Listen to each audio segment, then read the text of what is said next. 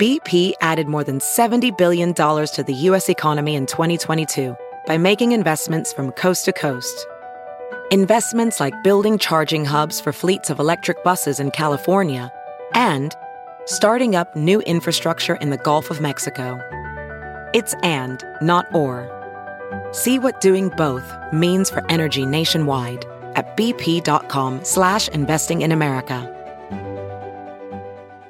Kim Foxx is a proven progressive reformer, fighting gun crime, enacting bail reform, and expunging records from the failed war on crime are a few of her achievements. It takes more than 3 years to fix the broken justice system.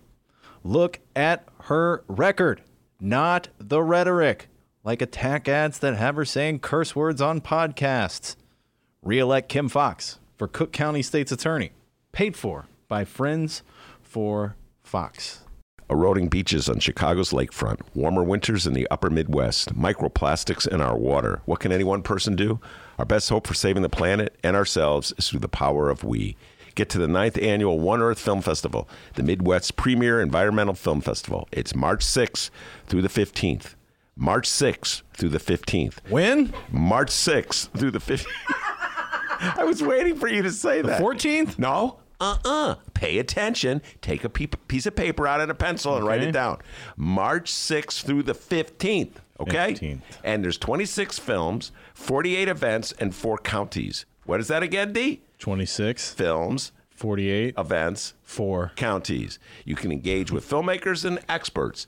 Venues include Tesla Gold Coast, Loyola University, Plant Chicago, Old St. Patrick's Church, Chicago Cultural Center, Lake Theater in Oak Park, and much more. Go to oneearthfilmfest.org. What is that, D? oneearthfilmfest.org. One more time.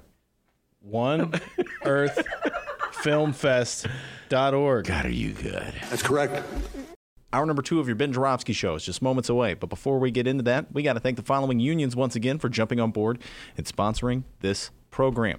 Unions like the International Association of Machinists and Aerospace Workers, Local 126 in District 8, the International Brotherhood of Electrical Workers, Local 9, the International Union of Operating Engineers, Local 150 are sponsors, as well as the Chicago Federation of Labor. Hour number 2 of your Ben Joravsky Show starts now.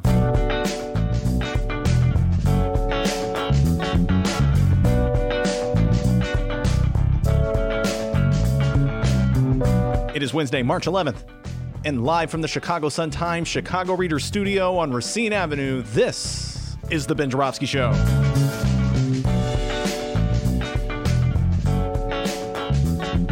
In this hour of the program, we still got Monroe Anderson in studio, Senator Robert Peters, well, he's still in the studio as well, and we welcome Hilesh Patel from the Field Foundation.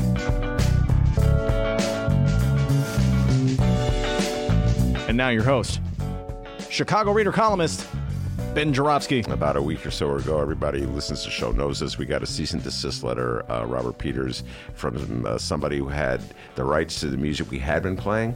So ever since then, I don't think it was the music. I think it was that we were playing like minutes of audio from ABC. Fair enough. We jumped to the conclusion. Yeah, because Rom. Oh, yeah. Don't get me started on that. More than Rom. Robert Peters, don't get me started. I think you're starting. George Stephanopoulos. The George Stephanopoulos show on ABC. Oh, Monroe's going to take issue with me on this one. He thought it would be a good idea to have Chris Christie and Rahm Emanuel on it, the enlightened leaders to discuss what the Democratic Party should do. Why any Democrat would listen to either one of those two clowns? Well, Christie's representing Trump. There's the lady who represents Trump. I watched this freaking thing. There was Christie is quite like the moderate Republican. Rahm's the liberal. Then there's a woman, I forget her name, who's just out there for Trump. She probably has a MAGA hat on. Right. And then the fourth person is like the lefty. That's the one for me, okay? And then, all right. My Sunday services. I don't go to church. I watch CBS Sunday Morning. I watch Meet the Press.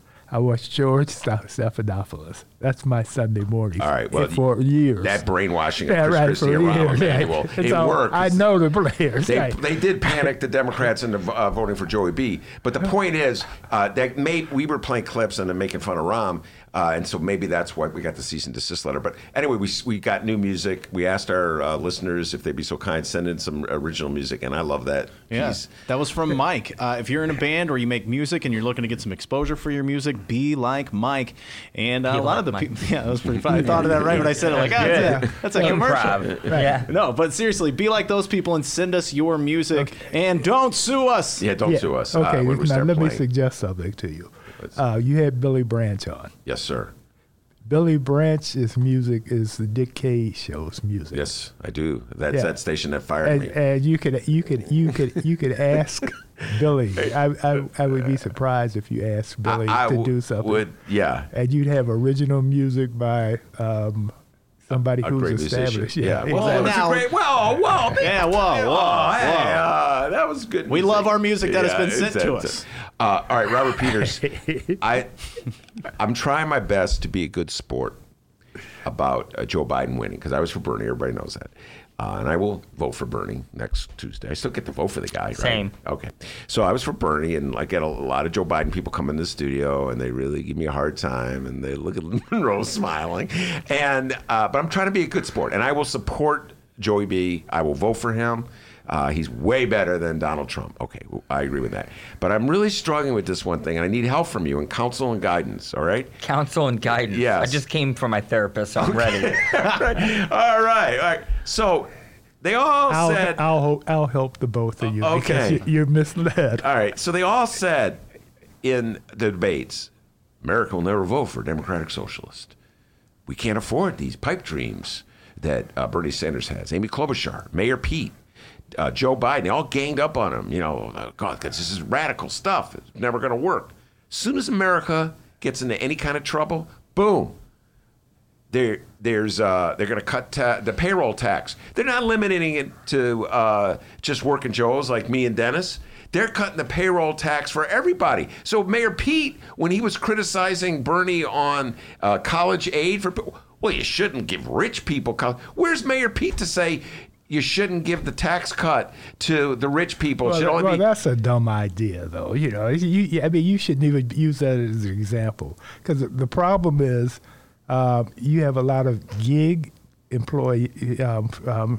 entrepreneurs out there, and a lot of people are going to lose their jobs. So a payroll tax cut's not going to do you any good whatsoever if you don't have a job. That's the idea that's on the table.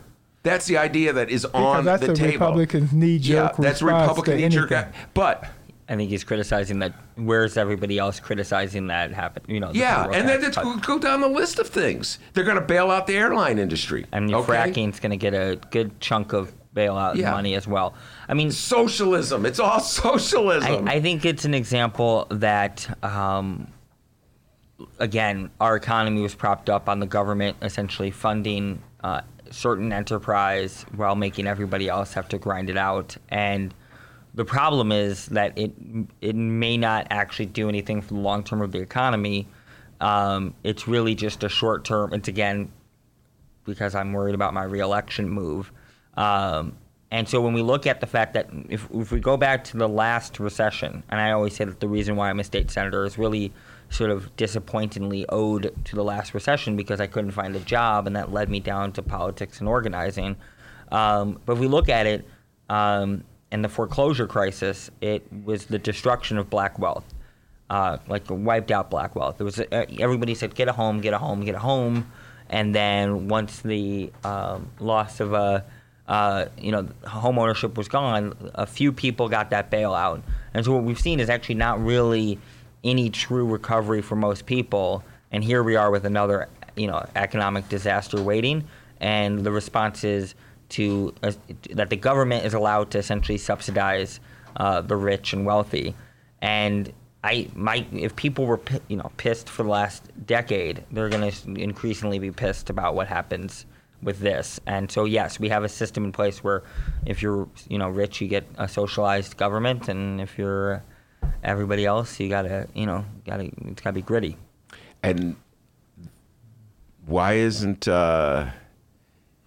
why isn't everybody opposed to this? You know what I'm saying? Like, why is this such a weapon when it's used against Bernie Sanders, but then when it's applied to the rest of us, we just accept it? I struggle with this all the time. We had this discussion last week. Yes, okay. Educate me one more time. Exactly. It probably didn't work last week. Exactly. Wait a minute. Wait just 1 second. Uh-oh.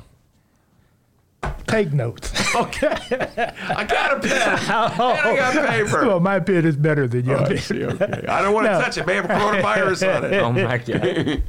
So go ahead. Okay. No, the thing is, Bernie is using 1960s language. If he could present the same policies that he's presenting, that young people like him fully embrace, because unlike us, when we came out, there were jobs aplenty. Times have been tough for them. And so socialism is not a scary thing for them at all. But you don't have to call it social. I mean, Bernie doesn't have to call it socialism. He could just talk about what it delivers, why it's needed, etc. And, you know, Trump is a whatever works for him. Socialist. I mean, he doesn't have a real political philosophy. It's Trumpism. That's what he's into, and so he's gonna from now on he's gonna start veering to the left for re-election because he doesn't have any principles whatsoever. So if you need this stuff, you know, he will repeat Bernie's program. Well, I will say this. Go ahead. What's interesting about this is that there is a risk that Trump will run to Biden's left on criminal justice reform, and he'll just do that for the sake of doing it. He'll run to his left on trade, and those are two very dangerous risks for the Democratic Party. I will say it's interesting that we always sort of hear this critique about Bernie, and he's speaking like it's the 60s, and yet it's a bunch of people who were born from the 80s on after who are like, yes, let's do it. And it's it's a generation of folks who got freaked out because Ronald Reagan won. I always say my dad was a really good example of this. When every time I told him I had this belief or something, all of a sudden he'd have like some weird Ronald Reagan flashback, and he'd be like, Reagan was scary. I mean, although Trump makes him look like a decent human being now. But. But I think like Reagan's so scary that the fact that my birth is tied to the war on drugs and my mom being addicted to drugs and alcohol, and I had to be forced into adoption was because of Ronald Reagan and the war on drugs and, you know, sort of the path towards austerity. But what I would say is we are now in a point where there's a real crisis in the party, that there is a generational divide. And it is very important that if we're heading, you know, I would like Bernie Sanders to be the nominee, but if we're heading towards Biden being the nominee, that all of these people supporting Biden need to understand, for both short-term and long-term, that they need to bring an entire generation of people into the party. Like, they have to do that, and they have to concede. So when Joe Biden goes on TV and he gets asked, even though it might seem like a wild hypothetical question, if Medicare for All got through the Senate and Medicare for All got through the House, you know, would you support it? And he hints at a veto. That is the... Did he do that? Yes, that is the dumbest thing I can think that you would say, because now you're not making the argument that it's politically impossible. Now you're just making the argument that you don't believe in it. Yeah. And yet in every exit poll coming in from every state, even if he's winning, says, do people support a government healthcare system and want to get rid of a private healthcare system? They say yes. So it's clearly like not being in touch with what the electorate want. What essentially the case that Biden is making is not that he is a candidate of ideas, he's the candidate who can beat Trump. And I think the argument that needs to be made is, if he doesn't have ideas and he risks having Donald Trump outdo him on trade and make him have to defend his history on criminal justice issues, it is a very nerve-wracking risk that we just, I think it's the idea of like, we'll go with this person who has flaws that we know compared to what we really don't know what it's like to have a Bernie Sanders as a general election nominee. We really don't. And that's why I said Joe Biden doesn't have ideas. He has a strategy. He has a political strategy, which is sort of replicate what Hillary Clinton did in 2016. He didn't have a strategy. What you have to, let's look back. Let's go back, let's say, 2 weeks. 2 weeks ago, we were writing him off. He won in states where he hadn't campaigned, he didn't have any money, he hadn't run ads, he hadn't done anything. He just won because the party, the voters in the party, the Democratic Party, decided that he was the one for him. No, I think he won because he owes Jim Clyburn his political life. Oh, yeah, right, exactly. I know Clyburn did it. Yes, Clyburn, he owes him his, literally, if you're Jim Clyburn, you should be able to call up Joe Biden any minute and be like, South Carolina needs this, because if that would have been taken off the table, if you look at the polling. Oh, yeah. No. Clyburn lit the fire. Yeah, sure. Wait, you know what? Monroe talked about this at length a couple weeks ago, but if people missed it, Robert, why don't you just explain what you mean by that? Yeah, so, after Nevada, Bernie's riding high. I think there was maybe a little bit of, there was some overconfidence on what that meant. And I think a day or two after Nevada, Jim Clyburn comes out and says, I support Joe Biden, and goes all in on being supportive for Joe. And if you look at every exit poll, and he's the congressman down in South Carolina, every exit poll, I think 49% of voters said that played a role in their decision making. And what a powerful that was a blow. Surrogate to have, advocate to have. Oh, yeah, no, what I'm saying is that after Clyburn did that, then the die was cast. Everybody decided he was the guy. And so Sunday, I look forward to this debate, but unless Biden puts both feet in his mouth, and Bernie is more brilliant, it's not going to matter. No, it doesn't matter. It won't matter because everybody just wants to get this over with. They want to go after Trump. Okay, but let's just leave the realm of ideas out of this. So I talked about some of the notions being put out in advance to deal with this coronavirus, and one of them is a tax break, which will go to absolutely everybody, so it's not going to be income-based. So much for Mayor Pete and his criticism about needing to do income-based programs. The other one is paid leave. Bernie's been talking about paid leave forever.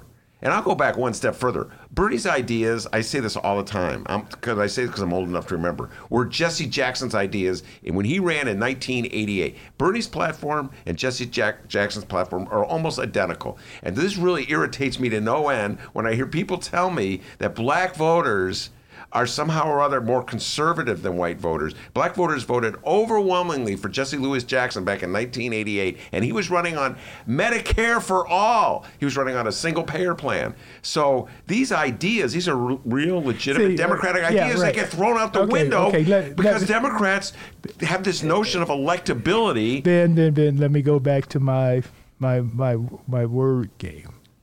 It's not the process, the ideas, it's how you use the labels.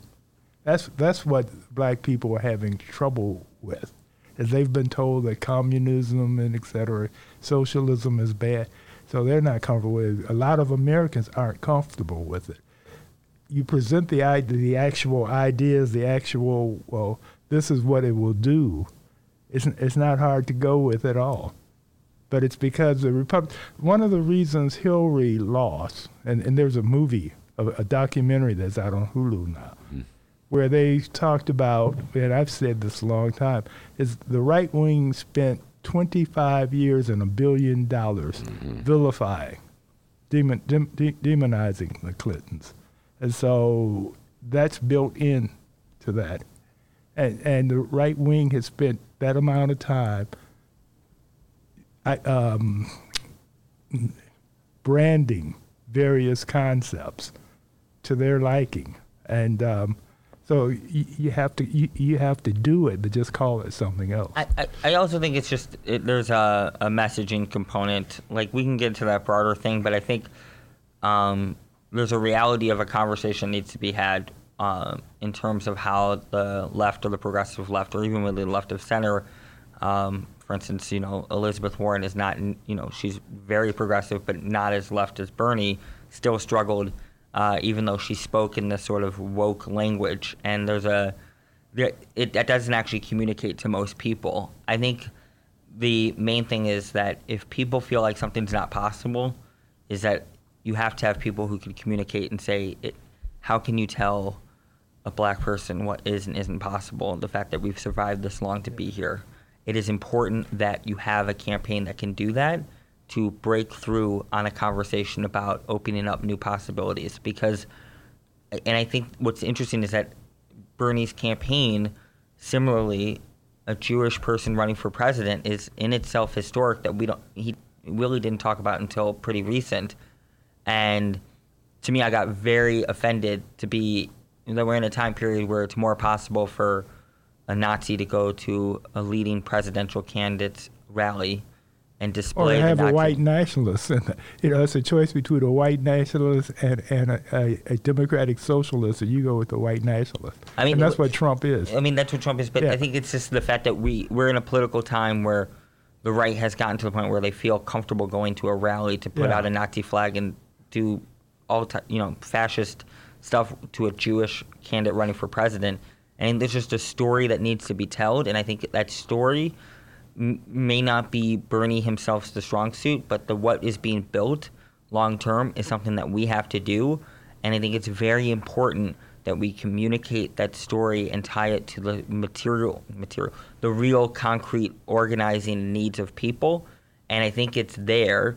I don't know whether it's the terms that are necessarily scary, but how we describe the terms themselves. So actually, if anything, now I realize I'm in both agreement with Monroe with an addendum. Right, exactly, right. No. Okay, let's go to He has that effect on people. Right. Let's go to the messaging.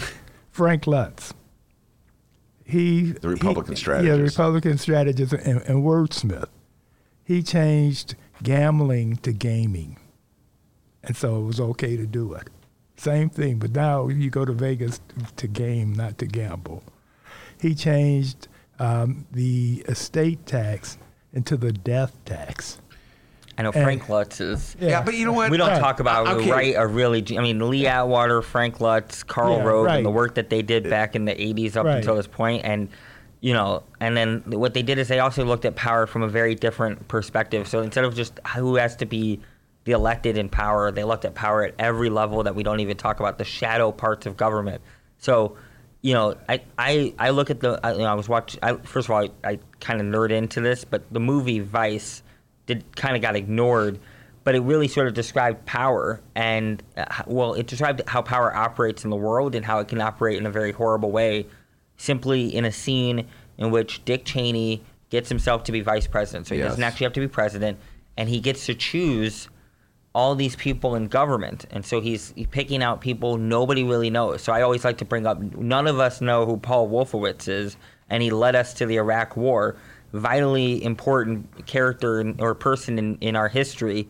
Nobody knows who he is because Dick Cheney puts Paul Wolfowitz in power, and he sells us on a war and plays an important role in doing that. And I think that one thing that in particular to be a progressive or progressive left is to have to look at what it means to have governing power, and how governing power isn't simply just the person who necessarily won the top of the ticket, but the person who helps write the legislation, the person who puts that vision in terms of legislation, that person who puts people on staff, the person, if you really have power if you got the chief of staff, the policy director, the budget director, the people in charge of some of the bill writing and legal. That is winning serious governing power, and that is a very important next step to a movement that needs to move beyond a movement and into governing. Yeah. Well, and your generation can do that. I hope so. You're in a position to do it. Because the problem is when I was in college back in the '60s, What? Yes. It's crazy. Yeah, right, I know. Conservative was a dirty word on the college campus. And what they did was they sat around, the people much younger than you at that time, and started scheming on how they were going to take over. And we're suffering from that right now. We are. And you know what? The Democratic Party is suffering. And I'm sorry, I've watched a couple of these. In the age of coronavirus, we don't really want to. So the elbow bump. This is the generational thing going on right here. Right. There's some agreement here. There is some agreement. Right. So I wasn't burned by Reagan though, personally, like Monroe was. You know. Yeah. Yeah, but you got Trump, who's worse. No, Monroe originally was burned by Nixon. If you want to go way back. Right, exactly. But my problem with the Democrats is that it's not just that, okay, you talk about the message and messaging it, and sometimes people come on the show and they use the word optics, and there's all these little euphemisms for how the Democrats have to reshape the message. But I look at what went down on these debates. I watched every single one, Robert Peters. I dutifully watched them. We talked about them on the show, and Monroe. Every single time, Bernie advanced a proposal, a program that most Democratic voters believe in and would want. The others would attack him, and they would say everything from, it's not realistic, Joe Biden talking about you can't pay for it. How are you going to pay for Medicare for all? I mean, how many times did he say that? Meanwhile, in today's newspaper, just the earliest estimate, $700 billion, Robert Peters, for all these initiatives that Donald Trump is talking about, including just a flat-out across-the-board tax break. Another one. He already gave people. Let's just talk about, are we actually out of Iraq and Afghanistan yet, or is that something that just continues in perpetuity? Is that the idea? Because we just fund it over and over again. Did North Korea quit developing the nuclear bomb? No. Yes. We're going to North Korea. Yeah, no, but you're right. Absolutely right. So going back to what at some point you have to believe in something and be concrete about it. Or else nobody will believe you. And so Joe Biden is now going to try to make appeals to Bernie Sanders voters. So, Robert, what do you think? What do you, as a Bernie Sanders supporter? I know you're going to vote for Joe Biden regardless, but what would you like to? He's a brilliant young man. Thank you. I'm so bad at compliments. I'm like, yes, thank you too. You also, yes. You're a brilliant, mature man. So I'm 35 going on 15. It's a special skill set. Yeah, well, I'll tell you, in this room, you're young. Exactly. Well, you're a year older than my younger son. To put it in perspective.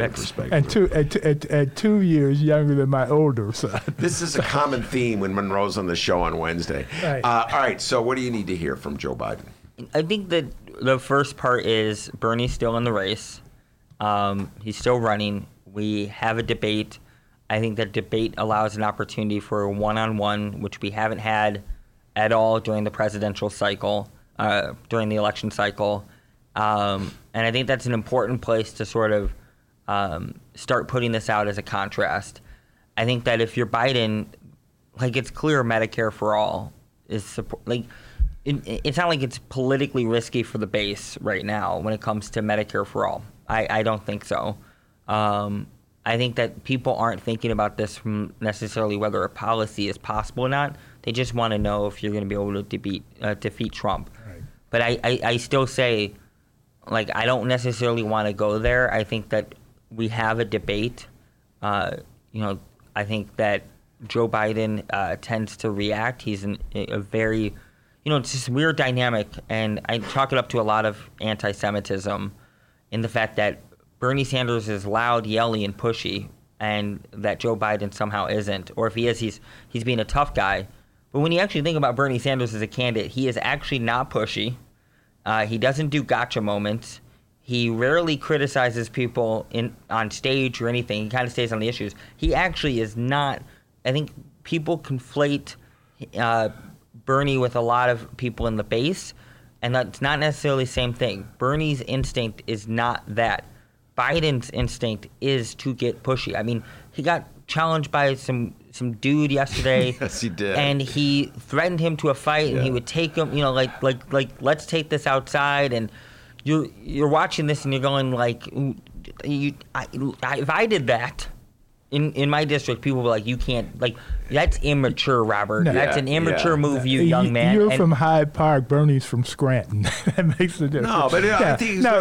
Okay, no. Get me started talking about Kim Fox again. Yeah, right. When she says BS, everybody jumps down her throat because a black woman's not allowed to say BS. No. Conway jumped down her throat. Right. You can't go by that. Well, we'll see how the voters show up with this. With Bernie, my problem with Bernie is when I see him, he doesn't seem to have much of a sense of humor. He has more than Trump, but he doesn't.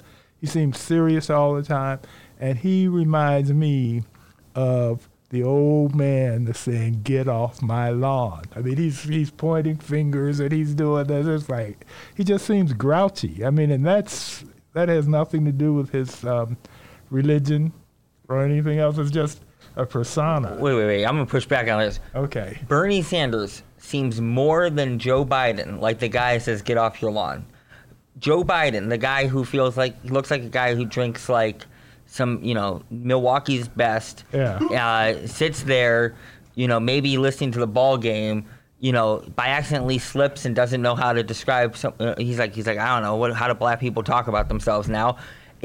Is less the get off our lawn guy than Bernie Sanders? Because I would say Bernie Sanders is I didn't type say of... Bernie was the get off you. I'm talking image. No, Biden is literally a get off my lawn guy. In all honesty, I think like Bernie's the type of person who would be the really sort of mean person guy who's like, I'm going to show you a lesson about what you do when you do this. He seems like someone who's like, if you got on the lawn, he'll be like, why are you doing this? Explain why you're doing this, and not be like, get off my lawn. Joe Biden seems like, I'm going to show you a thing or two about, you coming on my property. I'm in politics. Yeah. It's a lot of it is just perception. And I'm talking perception, not the reality. I got perception and not yes. And I think the perception is that Joe Biden likes to lean into being the tough guy. And again, the risk for Joe Biden is not just the ideas. Donald Trump is a narcissistic troll, and he's going to say things to Joe Biden. And is Joe Biden going to hold back? I don't want a debate where Joe Biden threatens to take Donald Trump out back and tell him he's going to do 15 push-ups in like 10 seconds to show him how strong he is. But he probably will do that. That's probably where it's going. Right, exactly. And you know what? Right. I don't think Joe Biden wins that argument, that fight, because at the end of the day, I always think of Donald Trump as, I went to Mount Carmel, went to a Catholic high school. Yeah. So there were the folks who were more of your jock sports guys. Yeah. There were the folks who hung out with the jock sports guys, but you didn't know if they knew how to play sports, but they were real assholes. And then there were folks like me who liked sports, but was definitely pretty nerdy. That's where I was too. Right. And the lesson I learned is the person who was not actually good at sports, but had the jock behavior, there was no way you could out-muscle them. There was no way you could really out-joke them, right? You just kind of had to laugh and brush it off. And if you want to see people get pissed off, it's when you do that, because then they're like, I'm going to keep going at it. The best way to deal with Donald Trump is that if he's trolling you and he's coming at you, is to kind of just ignore it and move on and stay on message, because he's going to get more and more upset because that's his main effective tactic. But if you fall for it, you are essentially playing into his hands, because he knows that will just trigger a response over and over again. So treat Donald Trump like the kid who's not really good at throwing the football, but definitely likes to stand next to the kid who's throwing the football. All right, we're going to let that be the last word. We have Hilesh Patel on deck from the Field Foundation. Hey, Robert, give us some information about your campaign, where people can find you, your opponent. What's the deal? So, yes, I'm running for my first ever election here, and I need as much help as possible. And I think people should go to petersforsenate.com, sign up to volunteer. We need as much support as possible. I think the vision that you've heard here today is that I don't see this campaign as necessarily about me just becoming a state senator, but see this as a long-term organizing project for winning real safety and justice on the south side of Chicago, and I think it's important that we get that done. I talk to people all the time, and they say, I ask them, do you feel safer now than you did 5-10 years ago? And almost everyone says no. And so sort of the vision is that if you don't have a social work in your school, you don't have a nurse in your school, you don't have a grocery store, you don't have a good living wage job, you don't have public transportation, you can't drink the water, then that is not safety and justice, and that is something that we need to bring to everyone in the city. So I could use as much support as possible, whether it's giving a little bit of money or giving a little bit of time, but we're trying to build something special in the 13th District. What about a website? PetersForSenate.com. PetersForSenate.com. Twitter handle? At Robert J. Peters. Thank you for being on this. This is really good. Dr. I'm doing a really bad job as a millennial here. You can go to at Robert J. Peters for Twitter, and my Instagram, I think, is at Robert James Peters. And I tell you what, if holding your own in a conversation with two really old guys is something that anybody's looking for in a candidate, you're the guy. Yeah, I'm holding it out. You did well. He did well. Wednesdays on the Ben Joravsky Show, me and Monroe, every Wednesday, man. And we bring these young people in. Right. Let me tell you something, Sonny. Exactly, right. All right, very good. Thank you so much, Robert Peters, Monroe Anderson, every Wednesday here. And he's really happy. He's going to go out drinking and celebrating because his boy Joey B had a big night last night. Just kidding. I know you're in the middle. Anyway. No, I'm not. I'm a Biden person now, but I don't dislike Bernie. Fair enough. Let's leave it there. If Bernie won and beat Trump, that's the trick for me. If he became president, I would love it. All right, we'll leave it there. Not sure. Yeah. We'll leave it there. I'm sure he'll say the same exact thing next week. Oh, wait, Joe Biden has weighed in with his thoughts on all this. Yeah. Play the radio. Make sure the television, make sure you have the record player on at night, the phone. Make sure the kids hear words. Make sure that kids hear words. Remember that, Robert Peters? Hey, man, I'm going to turn on my record player. It's going to be crazy. We're going to get some funky on tonight, y'all. All right, Robert Peters, hello. Hilesh Patel on deck. We'll bring him on when we return. Read the Chicago Reader to get up to speed on what's what in Chicago. Culture, food, arts and entertainment, weekly concert listings, weekly event listings, the environment, travel. I can continue, but you get the point. And for all of you Chicago political junkies, raw weekly columns on real city politics from Maya Dukmasova and our very own Ben Joravsky. The Chicago Reader, free to the public in newsstands throughout the city and online at chicagoreader.com. Read it now and be a more informed Chicagoan. By the way, how bad were the Academy Awards this year? Did you see it? And the winner is a movie from South Korea. What the hell was that all about? We got enough problems with South Korea with trade.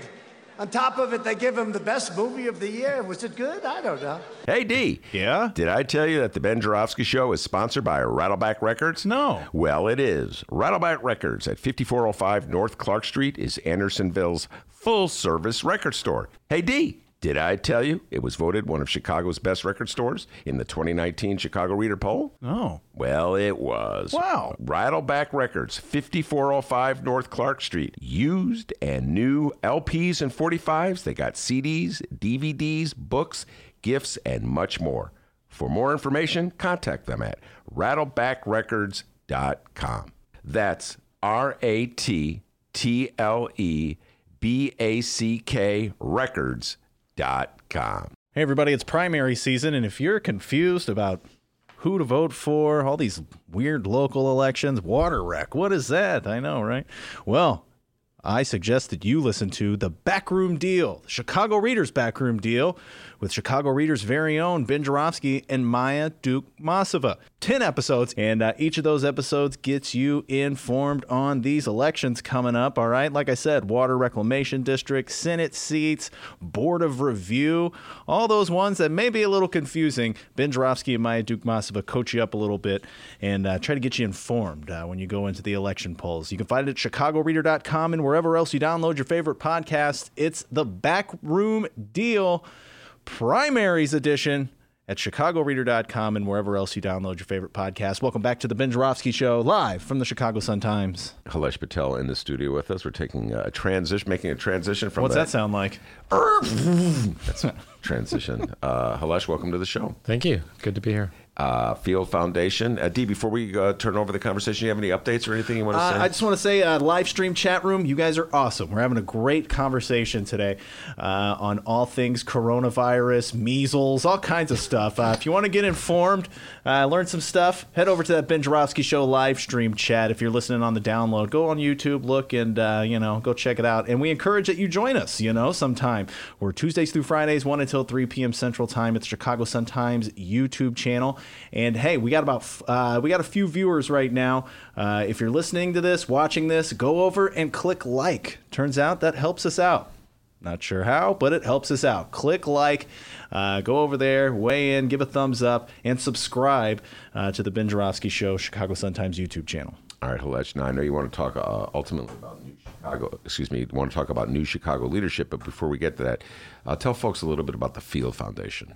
So the Field Foundation is a philanthropic organization based out of Chicago, and even though it has the Field family name, it's not a family foundation. And it's been around for a really long time. Actually, there were 2 Field Foundations, one in New York, one in Chicago. The one in New York sunsetted. The one in Chicago kept going, did a lot of work, funded a lot of major organizations in Chicago. And 3 years ago, completely shifted focus. We had a new president come on, Angelique Power, and she moved away from funding direct service and moved towards thinking more about policy, advocacy, upstream work. How do we fund the people who are doing the work so that they can make the change? And then we centered our focus on racial equity and focused on what we call heat maps, looking at where the need is the most, and that turned out to be the south and west sides of Chicago. And I would say started off with justice and art as our main program areas, and shifted over in 2019 to add leadership and media and storytelling, or journalism. All right, let's just help people out a little bit. They may not understand these phrases that you're using. Direct service versus advocacy. I mean, these are obvious phrases in the foundation world. What is it? What's the difference between direct service and advocacy? I have no idea. Okay. Well, there goes that interview. Hey, how about those bulls? Let's talk about coronavirus. All right. No, so I think the big thing, so direct service is direct one-on-one service, social work, where you're having point of contact with individuals. And you have a good portion of the city, grassroots organizations, really strong people doing this core work, and it's good work. There are also people who are thinking about how do you shift policy, how do you create systems, or how do you oppose things that are happening hypothetically in the mayor's office or hypothetically in the county, through policy-based initiatives, anything from cannabis legalization to immigration rights to Chicago Community Bond Fund and criminal justice reform. And what does that look like on that level? Mm-hmm. Now, one of the things when I moved to Chicago, the foundations were very much involved across the board. A lot of them, anyway, were very much the philanthropic foundations were very much involved in giving money to organizations that would stand up to the mayor's office, that might have protests. So the foundation itself would not literally be at the front of the march, but they would make the contribution to the organization that would enable them to hire an organizer who could get people to go do the march. So in that way, they had a very important role in helping the opposition movement in Chicago, always trying to force the powers that be to care about poor neighborhoods. During the Daley years, this is before your time, Mayor Daley, it seemed as though his power was so strong that he got civic Chicago and philanthropic Chicago to more fall in line. This is my humble opinion. I'm speaking my opinions. Do you agree with my analysis of how foundations sort of evolved? And if so, where do you think we are now? Well, let me go backwards. I think we're in a much better place now, and I don't disagree with anything that you're saying. I think it's actually more, I really have to be careful here. I think it's more dramatic than even what you were saying. I think that philanthropic organizations, there's an aspect of giving money that is essentially power-based, and it's not only essentially power-based, it's very colonial. So you're defining language. You're telling people, show me the poor black and brown kids on the south or west sides of Chicago, and I will give you money to do that. So not only are they dictating what gets funding, they are creating language that people have to use that's reinforcing some of the stereotypes that are kind of causing the problems in those neighborhoods.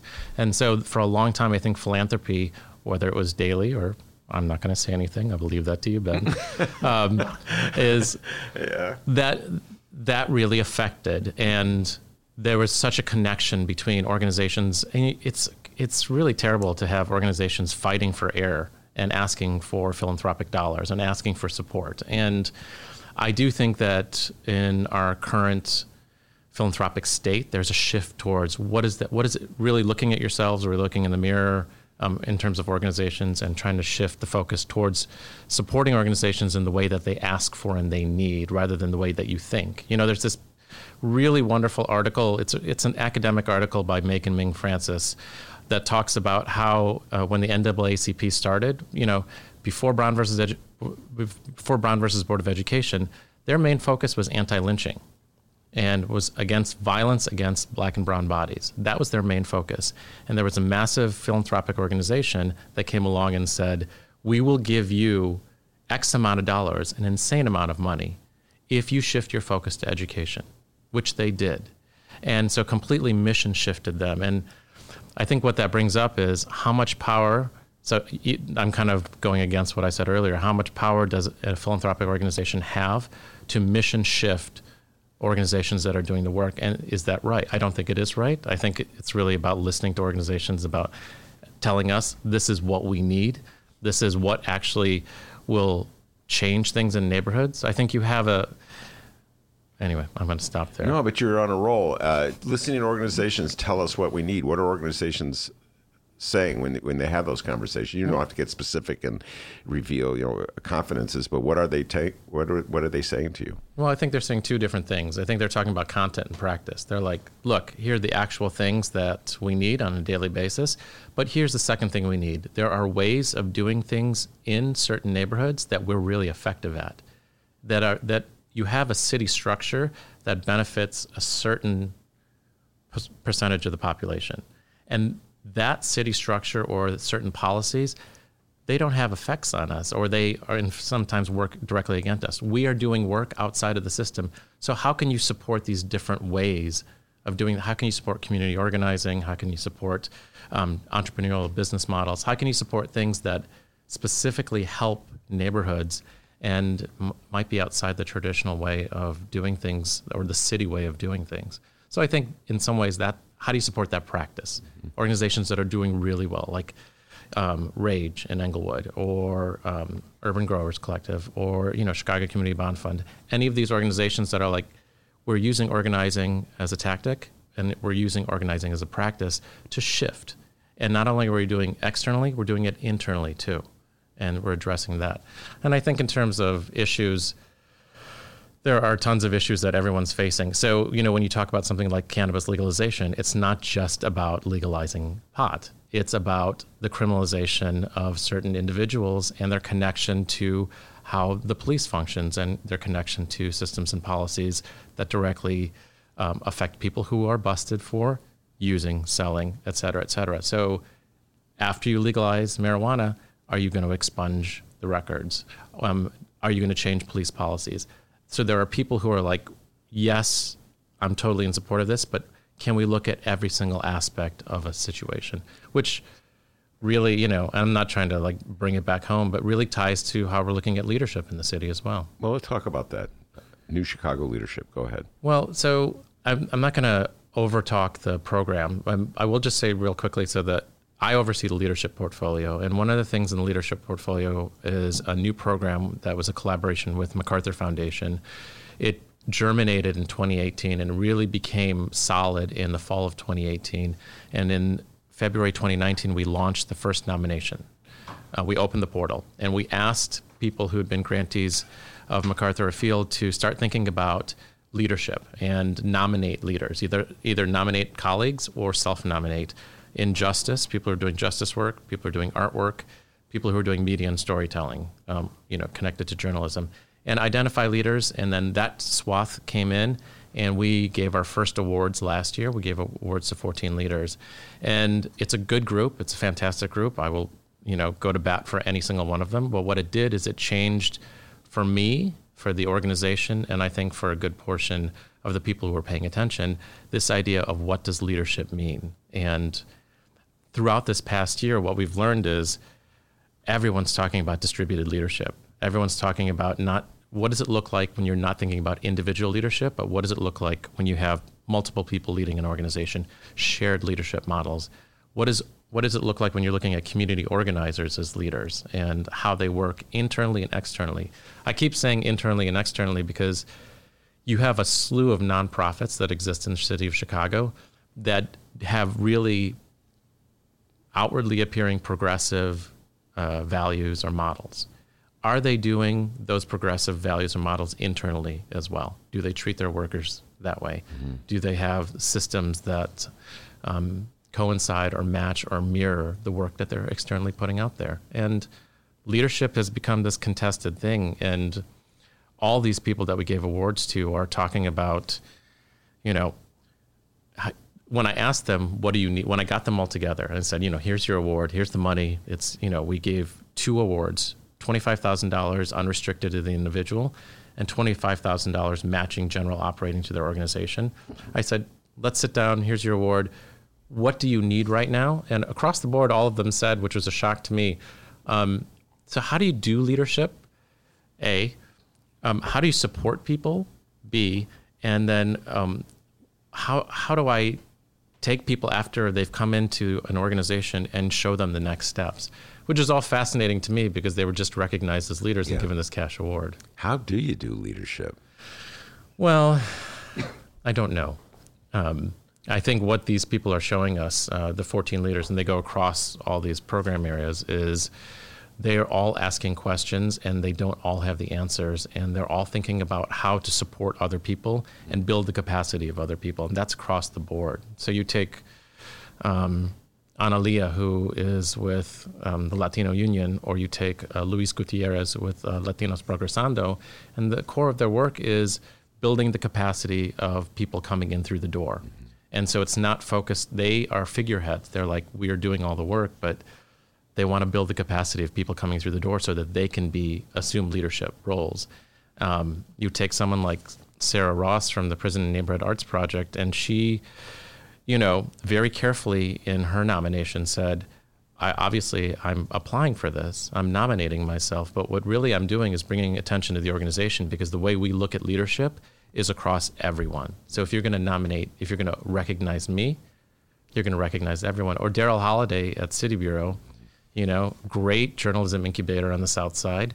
That's a co-leader. That's 4 people leading an organization. I had to have a serious conversation with them before we gave the award, if this would disrupt that leadership model. And that's a fascinating conversation. A lot of the narratives that I'm getting from this year's nominations, we just closed the portal, are people talking about shared leadership. And what does it mean to have that multiple, and it's not just like, instead of 1 leader, there's 2 leaders. It's a core change in the practice of how you're approaching engaging with the community or engaging with an issue.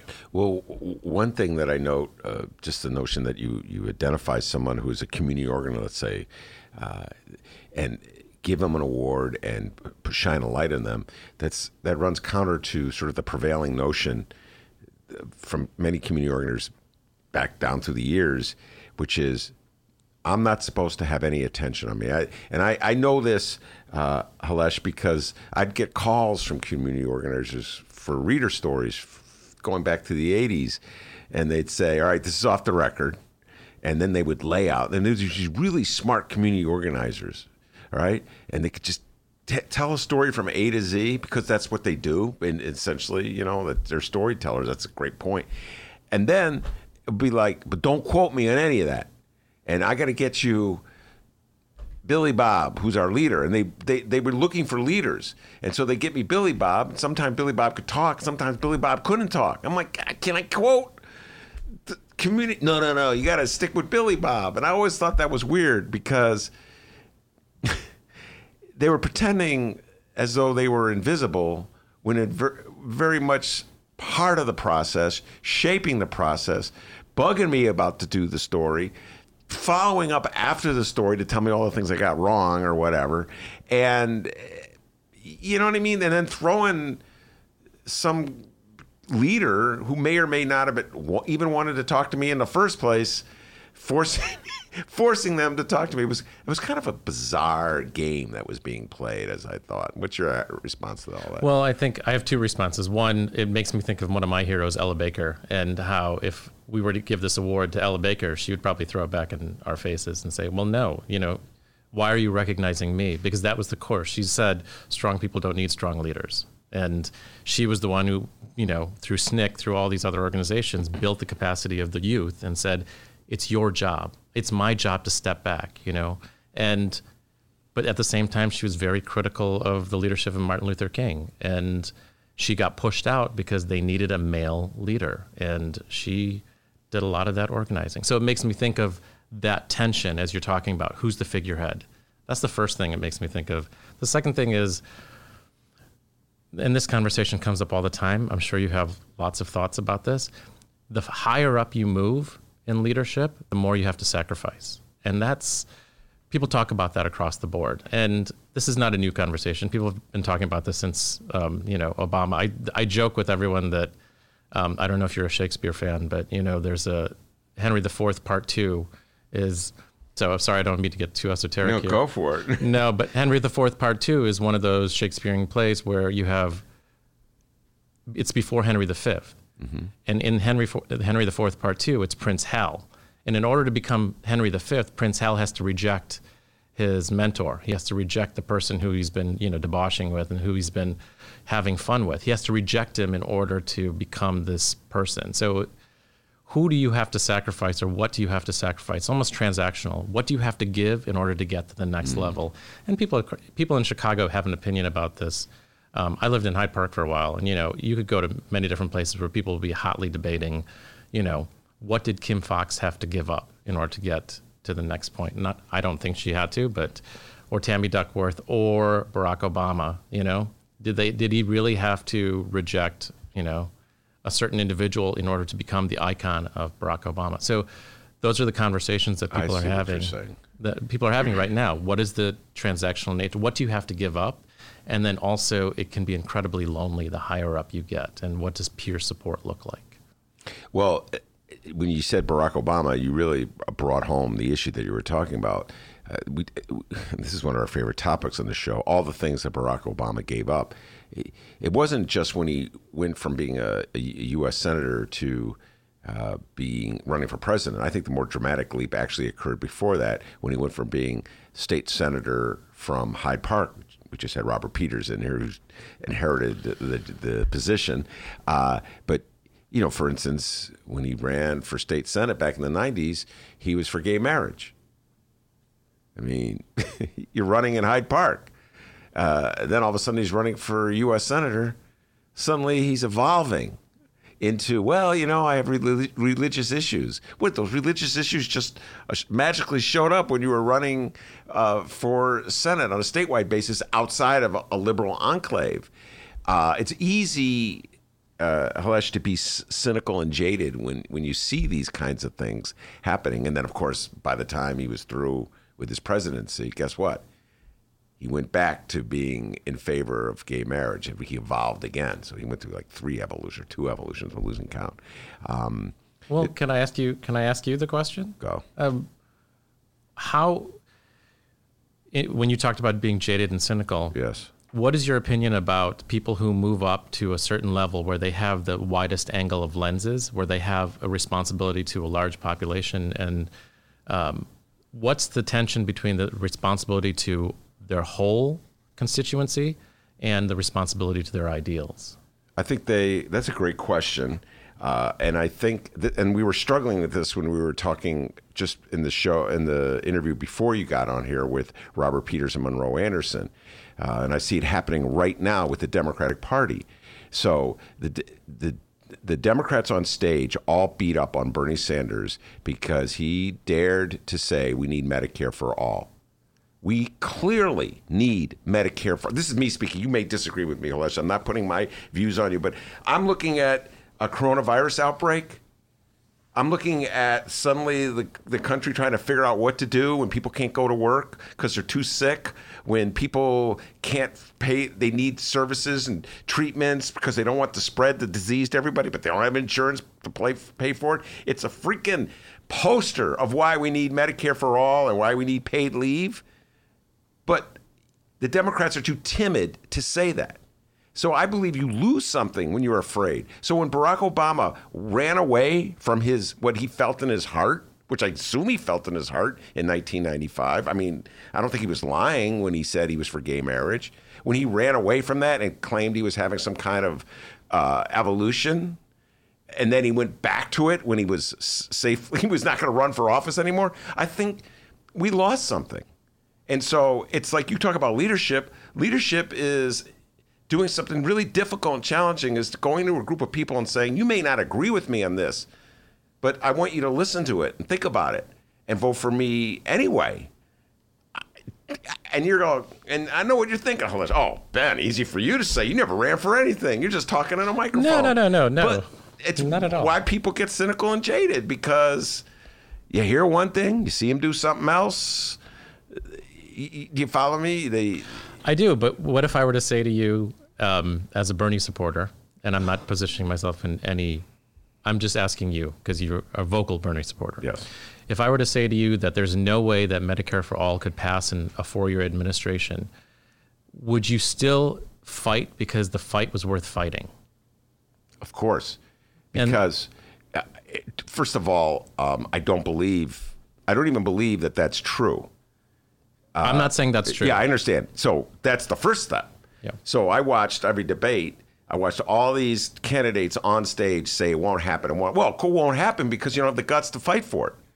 So that goes back to when Martin Luther King was in the city of Chicago and pushing to end poverty. And Mayor Daley, the other Mayor Daley, way before your time, was ignoring him and just mocking him and taunting him.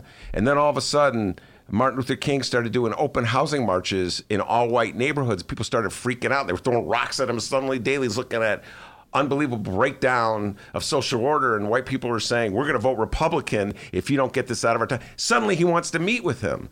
And Martin Luther King didn't give up on his principles and ideals because it was challenging, and he stood to them. And I feel like the Democratic Party should figure out what do you believe in and stand for it. I think this is me personally, I think that's the right thing to do. And politically, look at your life, man. Hilesh, I don't know how old you are, but I'm just guessing that you probably came of age in the 90s, all right? So think of all the years we've lost on the fight for Medicare for all. The Clintons got elected in 1992. We knew this as a people that we needed a new healthcare system. We lost, and every time we lost, we retreated. The difference between Republicans, every time they lose, they move the boundaries. They move it to the right, so everybody follows them. Democrats retreat. And so now we had how many Democrats on stage telling Bernie, you can't give it up. It won't happen. It's a losing proposition. We'll lose swing voters. Stop selling pipe dreams. How can you win when you already conceded before the game's even started? Yeah, I think I don't disagree. Again, I don't disagree with anything you're saying. I think what I think about is rather than, and then this goes back to Ella Baker, this actually goes back to what Robert Peters was talking about. What does organizing really mean? And if you have a Sanders campaign that positioned a real change in the system so that, and I'm saying this delicately because I realize I'm about to walk into a fire. If you take Medicare off the table for a second and your primary goal is the change of the system, then you're really talking about someone potentially with a pathway to the White House changing the way we look at civic engagement and civic duty and politics in an organizing way, with an organizing lens, and changing that. And I mean, ultimately, I think people attach issues to Bernie Sanders, but really what he's talking about, and when I put him in the context of the other leaders that I meet on a daily basis, what everyone's really talking about is changing, not the system, but changing the way things are done, because that's ultimately how you're going to combat what you were saying, this retreat and this back and forth, that organizing is a tool. And people need to be educated on organizing. So in some ways, I think even the people who support Bernie Sanders see him as a figurehead. But what he and I think other supporters are trying to say is, no, that's not the point. The point is when you're truly organizing, this is what it means. And that's a hard that's a complex, hard thing to transmit and get across and funnel into a presidential campaign. Do I think it's worthy? Absolutely. And do I meet people who try to do that? Yes. What does that look like translated? I don't know. Mm-hmm. But I'm not taking a position on this. I'm saying this is what I hear from leaders who are doing the work, that how do you change people's practice? Not the content, not like, yes, people deep down are like, yeah, of course we need healthcare. Of course I'm not going to watch my partner, pass away. For me, I'm 46, 2-time cancer survivor. Healthcare is at, one of the top things of my list. But I also want to know what it means to change the practice and how that's becoming part of a leadership conversation. All right, very good. Hilesh Patel from the Field Foundation. We're going to take a break. We'll come right back, and I'll ask him the socialism question. We'll close it with that. We'll be right back. How did you go from sharing stories over the years to deciding to write a book? Good question, Mayor. Good question. Read the Chicago Reader to get up to speed on what's what in Chicago. Culture, food, arts and entertainment, weekly concert listings, weekly event listings, the environment, travel. I can continue, but you get the point. And for all of you Chicago political junkies, raw weekly columns on real city politics from Maya Dukmasova and our very own Ben Joravsky. The Chicago Reader, free to the public in newsstands throughout the city and online at chicagoreader.com. Read it now and be a more informed Chicagoan. Did you know that 40% of the people in Illinois opt to be cremated? Well, it's true. And Chicagoland Cremation Options honors their wishes by providing cremation services directly to the general public. Chicagoland Cremation Options provides an affordable, ethical, and easy cremation arrangement, whether in person or online. Save thousands and streamline the process by going directly to Chicagoland Cremation Options. It's a family-owned business operated by my good friend, Douglas Klein. Here's how you reach them. ChicagolandCremationOptions.com. One more time. ChicagolandCremationOptions.com. It's Chicagoland's adult entertainment playground. It's the world-famous Admiral Theater, 3940 West Lawrence Avenue. The Admiral is homegrown from Chicago, and it's the most conveniently located club in all of the city. 15 minutes from the O'Hare Airport in downtown Chicago Loop. Voted Chicago's best strip club, the Admiral has showgirls galore and a variety of adult entertainment shows. The world-famous Admiral Theater, open every day from 7 p.m. to 6 a.m., 3940 West Lawrence Avenue. For events, showtime, and other information, visit AdmiralX.com. Must be 18 years of age or older to enter.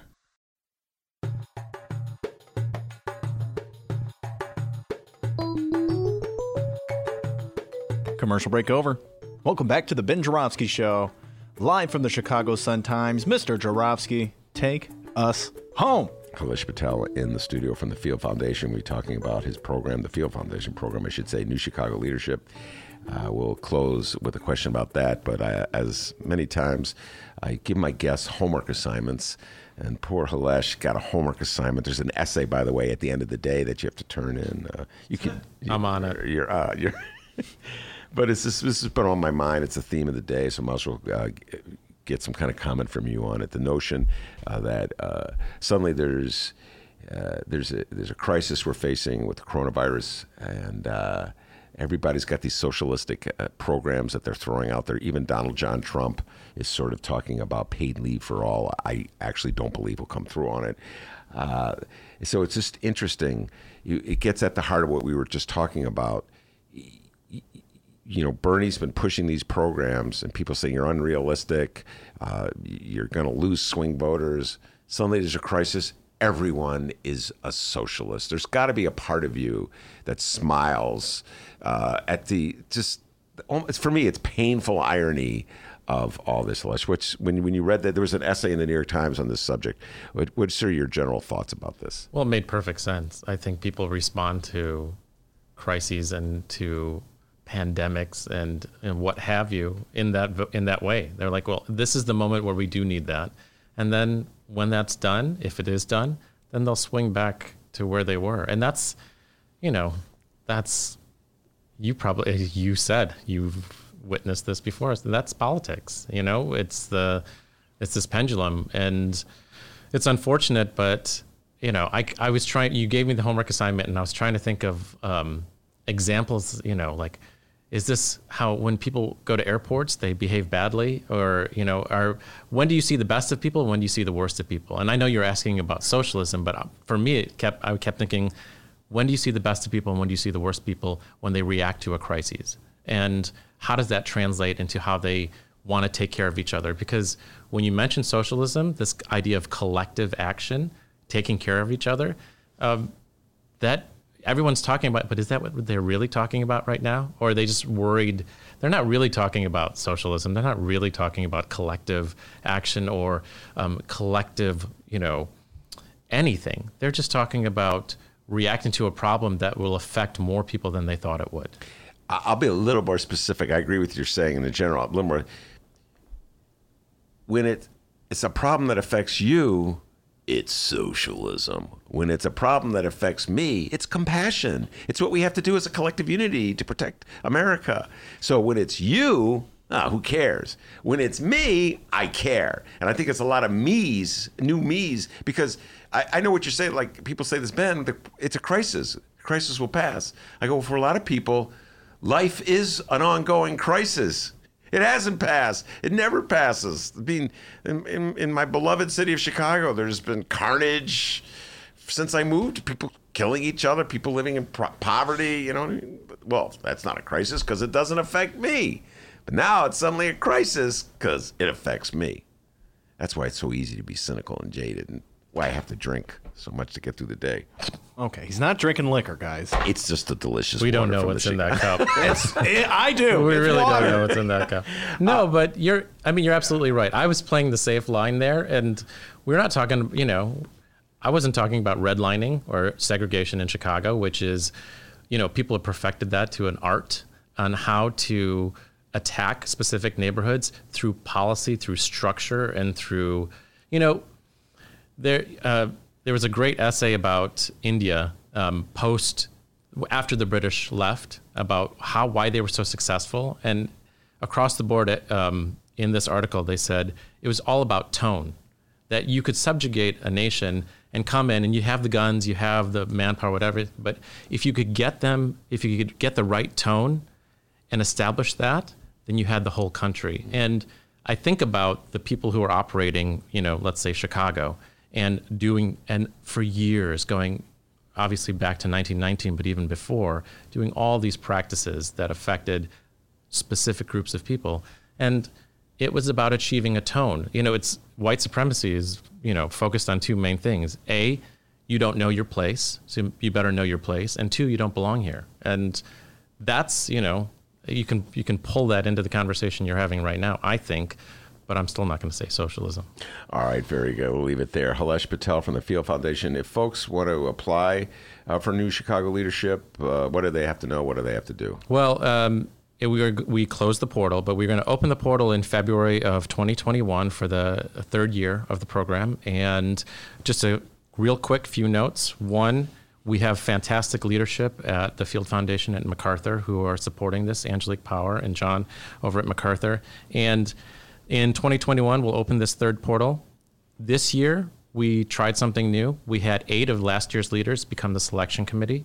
And so they're the ones who are going to be looking at the next batch of leaders. And I think it was a real credit to both organizations that they're really thinking about how leadership is being defined and recommended to the Field Foundation board on who the next group of leaders. So January, the announcement will come. February, the portal will open. And just keep an eye out for probably June this year when the next group of leaders will be announced. And it's going to be a really good group. I am truly confident. All right, very good. We'll have to have you back to talk about the leaders when they're announced. And we'll probably be getting ready for a Democratic convention then. So we'll be really moving into the presidential race. Hilesh Patel, thank you so much for coming on. Appreciate it. We'll see what's in your mug when that happens. Yeah, that delicious. It will always be water. Delicious, sometimes or water. Not liquor. And also want to thank Monroe Anderson and Robert Peters. That was a blast listening to them debate. And Miles Porter, the man, myth, legend, doing a great job at the Pride and Joy of Evanston High School. And of course, ooh, I love this song. Man who makes it all happen. Pride and Joy of Alton, Illinois. And as Hilesh Patel will tell you, back home in Alton, They call them white lightning. Give yourself a raise. Take it out of petty cash. See you tomorrow, everybody. Hey, and remember, you can download previous Ben Joravsky shows and Benny J bonus interviews at both Chicago Sun-Times and Chicago Reader websites and wherever else you download your favorite podcasts. Downloaders, we live stream this program. It's true. Tuesdays through Fridays, 1 until 3 p.m. Central Time at both Chicago Sun-Times and Chicago Reader websites and the Chicago Sun-Times YouTube channel. Join that YouTube channel and you can join the Benny J live stream chat. Join Jeff, Johnny Joe, J. Marie, and other people whose names doesn't start with the letter J, like Steven, KMA Barry, and Doug. Join the live stream chat. It's always a fantastic time. We'll see you tomorrow. No one calls me White Lightning.